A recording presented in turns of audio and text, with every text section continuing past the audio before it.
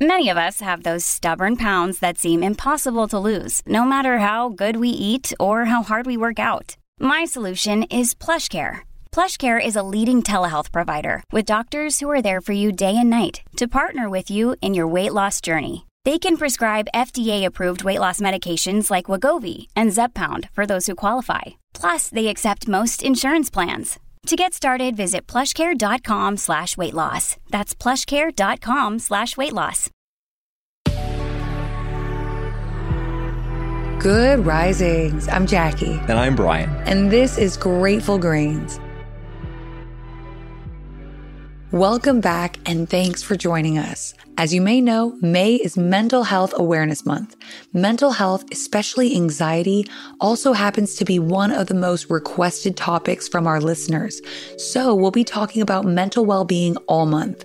We got it started last week by re-exploring the most common types of anxiety. This week, we're re-exploring a few of the most prominent methods of healing. We said it last week, but it might be an important reminder. Jackie and I aren't doctors. Grateful Grains has always and will always be about our personal experiences, things we've come across in our pursuit of well-being.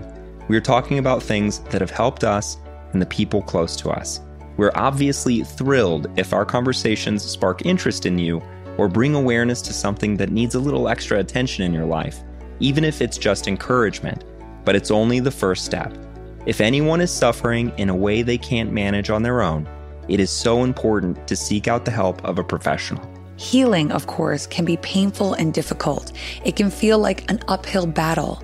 But if we focus on the fact that we've made the decision to jump off the merry-go-round of subconscious mechanisms, if we're focused on shedding the trauma responses that are no longer serving us, we're already halfway there. Exactly. And while on this journey of healing, it's so important to make room for failure. Overcoming our trauma responses, our burdened state of mind stuck in that mode of suffering, is some of the hardest work we'll do in life. We're getting back to who we are underneath all the pain, the letdown, the heartbreak, the abuse. We're attempting to rid ourselves of a lifetime of fear-based thinking. Battling these inner demons that are so deeply ingrained in our subconscious, we're bound to lose a battle or two. But hold on to the goal here. Honor the work, allow for some setbacks, forgive the occasional dip into old bad habits. So long as you don't stay there, you will not lose the war. Today, we're talking about reconnecting with our inner child. It begins with recognizing the ways we may have been left wanting as a child, how our needs may have gone unmet, if we were deprived of something important, or if too much was placed on our shoulders too soon. As we come to terms with what burdens our inner child, we can begin to understand in what ways we might find healing in the present day. And this is interesting work because in general, we're going back in time. We're asking our younger selves where we needed help, and we're giving them the hand we needed then from our present day now. We're meant to actually visualize the younger version of ourselves here and develop a relationship with them as though we're separate from them. We're there to provide a foundation for them that they maybe never had. We're really there to reparent them. We know this practice seems strange from a distance, but it's wonderfully cathartic. We begin by sitting in silence and visualizing the younger version of ourselves. Maybe we're 8, maybe we're 6, whatever feels natural. Then we begin to interact. We listen to their unmet needs. We hear their pain or frustration. We acknowledge it and tell them we're there to help them heal. If our inner child felt neglected, maybe we make plans with them and go with them in mind, as though they're there with us. Maybe we go to the aquarium, we go to the movies, we go to the park. We just show up. If our inner child was left wanting stability, we can be their stability by making promises to them and then doing it. If our inner child needed security, if family members ignored boundaries, we can show our inner child we are capable of setting boundaries for them.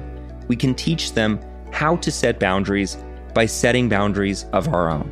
The trick here is you'll be showing up for your inner child in the same ways you actually need to be showing up for yourself. And as your inner child begins to trust you, you'll begin to trust yourself. As your inner child begins to understand they can rely on you, you'll understand you can rely on yourself.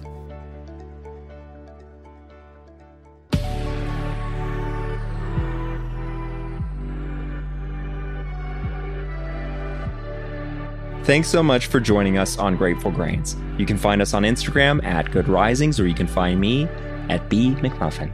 And you can find me at JacquelineMWood_1. We'll be back again tomorrow for day 2 of our week discussing healing. Until then, remember, a better tomorrow starts with today.